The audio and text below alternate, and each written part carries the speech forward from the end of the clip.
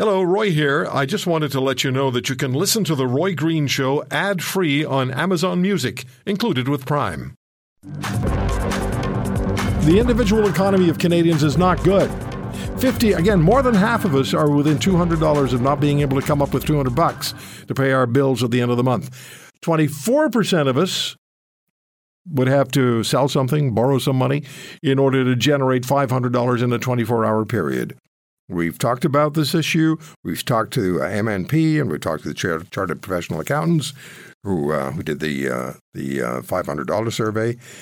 Darrell Bricker's company, Ipsos Public Affairs, did the polling on these particular questions, and Mr. Bricker joins us on the Roy Green Show. Darrell, thank you for the time. These are very concerning realities that Canadians are facing. I want to ask you, who are the Canadians who are facing this? Well, it sounds like all Canadians. When you take a look at the surveys, it's not just normally you'd say low income Canadians. I mean, your caller was perfect just before this conversation. This is a middle class guy, 2 working parents, raising 3 kids. The last one, soon to be empty nesters. The last one's in university, and these guys are struggling. That never used to be the case. No, it didn't. And these are people who are also probably trying to prepare for retirement. Yeah. This just shows you how deep this cuts. And, the conversation about, debt and particularly related to housing used to be very much, a conversation about lower income people not being able to find affordable houses. Now it's people like the individual who was just on your show. And this is why you're seeing inflation at the top of the list whenever we go out and we do surveys about what the issues are that concern you the most. And inflation is just the way that real people talk about what real people call the cost of living, how hard it is to get by. And Canadians are telling us over and over in these surveys that they are finding it harder every day. And this is why you're seeing, for example, the Prime Minister and the Liberal Party after their caucus retreat coming out and announcing a whole bunch of things. It's why we've seen Pierre Poilievre, the national leader of the Conservative Party, banging on about this. But you're also hearing it from the municipalities in the provinces. It is getting tough out there, and people are not happy. No, and it was a silly line that I came up with over a year ago. What's the inflation rate all about? Well, it's about people who are trying to fill up their car and go to the grocery store, or they're going to the gas station or the grocery store in the same morning, and they can't afford to fill up it either. So that was just it wasn't a throwaway line, but it was a line that I came up with. But it's true, and it's becoming more and more fact, isn't it? That's the reality people are living with. Well, enough so that the federal government has decided to call in all the heads of the major grocery companies to explain themselves. Yeah. So it's moving beyond just being like something that people talk about as a curiosity. It's becoming something that's fundamental to people's lives. And we're now looking back to times like 2019 as the good old days.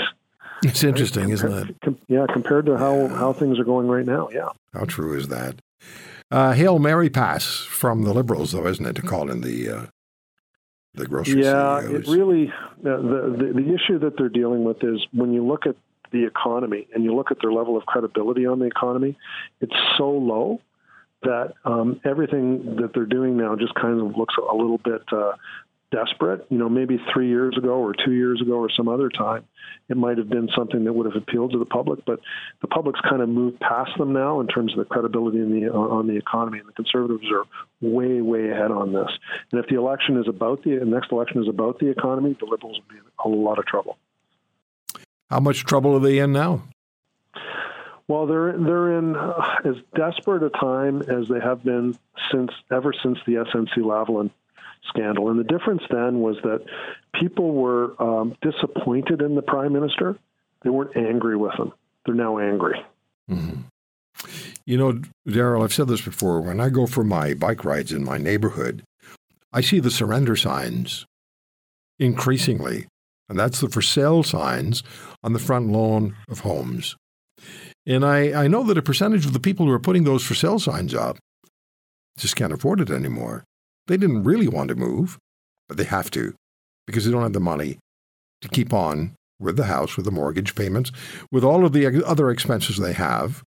And you've just said that when we're talking about 52% of Canadians being within $200 of not being able to meet their monthly financial obligations, and 1 out of 4 not being able to raise $500 to pay bills in a 24-hour period without selling something or borrowing money, you're saying that's right across the spectrum. That's everybody in Canada, right? Well, seniors on fixed incomes. Yeah. You're dealing with younger people who are, paying for probably student debt and also exorbitant levels of rental income that they have to pay.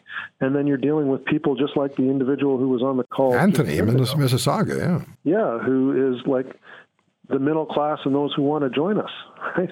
And that's what the Liberal government promised when they were elected in 2015. We're going to help out the people who are the middle class and those who want to. Well, we had a middle class minister. We had a minister for the middle class. Yeah, and it's... What happened to that minister? Well, we don't really hear that much about it anymore, but the effect of that is what you're seeing now, which is the Liberals in the mid-20s, right, in the polling, and you're just not going to win from there. And the one point that people aren't making about this is that it's not just the Liberals that the public is angry with; it's the coalition. So you're seeing both the Liberals and the NDP decline, and between the two of them now, if the seat models are accurate, they don't have enough. Between the two of them to form a government if we held an election tomorrow. So Mr. Poilievre would be forming a majority government. Well, even if he has a minority situation, he might have to either get the NDP or the Bloc Québécois to cooperate with him. But then again, the Liberals would probably have to get the Bloc Québécois to cooperate with them as well. Yeah. Boy, it's a topsy-turvy world, and there are lots of blips on the radar screen. I'd say more than blips. There's a lot to be concerned about. This is as dire a situation as I've seen for the federal Liberals. Yeah. Since, as I said, since SNC-Lavalin, and the way to get out of it is not obvious. They're probably sitting back thinking, well, maybe there's a possibility that the Conservatives are going to make mistakes. But people are so disappointed and angry with the current situation, and they need to have somebody to blame. And right or wrong, it's Mr. Trudeau and the Liberal Party. If you want to hear more, subscribe to The Roy Green Show on Apple Podcasts, Google Podcasts, Spotify, Stitcher, or wherever you find your favorites. And if you like what you hear, leave us a review and tell a friend. I'm Roy Green. Have a great weekend.